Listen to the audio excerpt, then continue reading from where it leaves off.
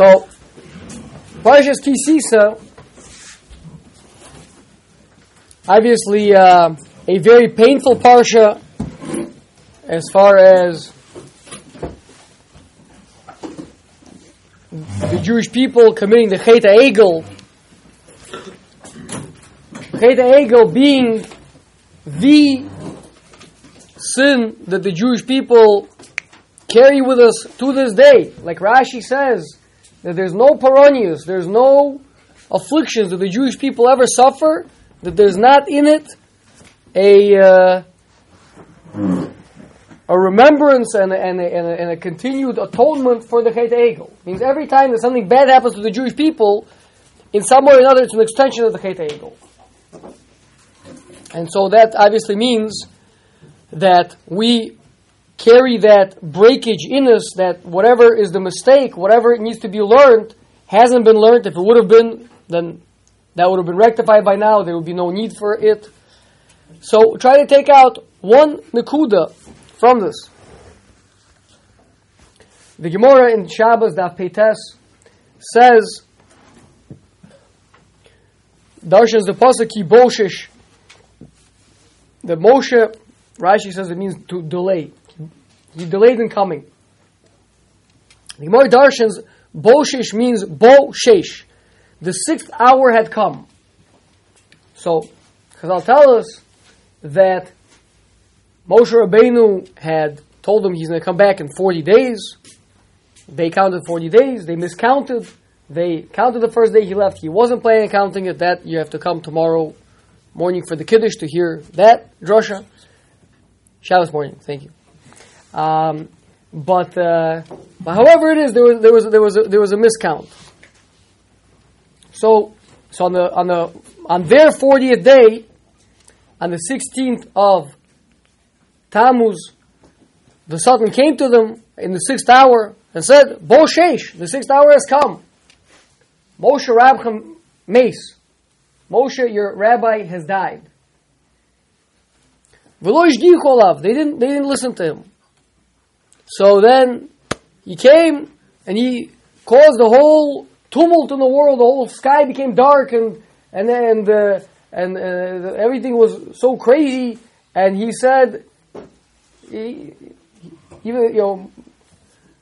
showed them a vision of Moshe being carried in heaven while dead. Actually, there were 3 stages. There was first he said to them, "Where's Moshe?" He didn't listen to him. Then said he died. He didn't listen to him, and now he showed them the vision. And they saw with their own eyes that Moshe is dead, and he's being carried up there. And so they fell for it, and then panic and everything else. So many of the Mefarshim ask, how is this fair?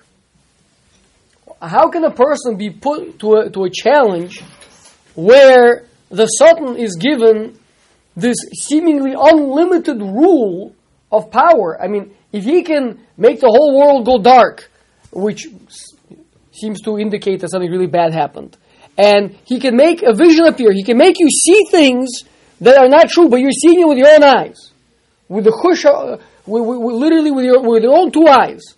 So what else am I supposed to do?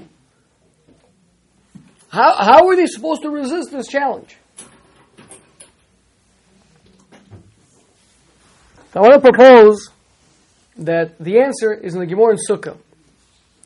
The Gemara says that when the Yetzer Hara first comes to a person, it comes that the pull that it has on you is as strong as a spider web.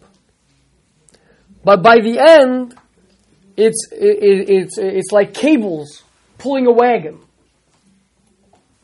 Right? Now, I don't know if you've ever had cables tied to you and being dragged, but seemingly that's not something that even Shimshon Agibor could withstand. So what the Gemara in Sukkah is telling a person is that you have to fight a Yetzer Hara from its onset and not wait until it gets stronger and stronger and stronger. So if we go back and we listen again to the Gemara in Shabbos, the Satan came there and said, "Where's Moshe?" Lo ishgichu alav. They didn't pay any attention to him. Then he came back stronger. He died. They didn't pay any attention to him. And then already, by the time he came the third time, it's too late by then. Then already it's in his full power. Right? A person's koach hadimyan keeps playing and playing and playing, and it's playing in the background. Right? You could just dismiss it, disregard it, just forget it. I'll go on a run. I'll exercise. I'll go learn. But it keeps playing in the background, and that was their mistake. Their mistake was lo ishgichu alav.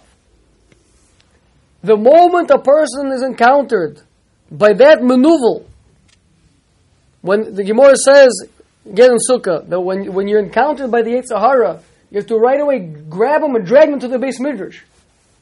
You drag him to the Beis Midrash means to learn up whatever claims he's saying, right? If right away they addressed the fear and the concerns that were being raised, then and that's done in the Beis Midrash. Means if I'm worried about this, if I'm afraid for my parnos, if I'm lacking, if I'm having doubts, if I'm having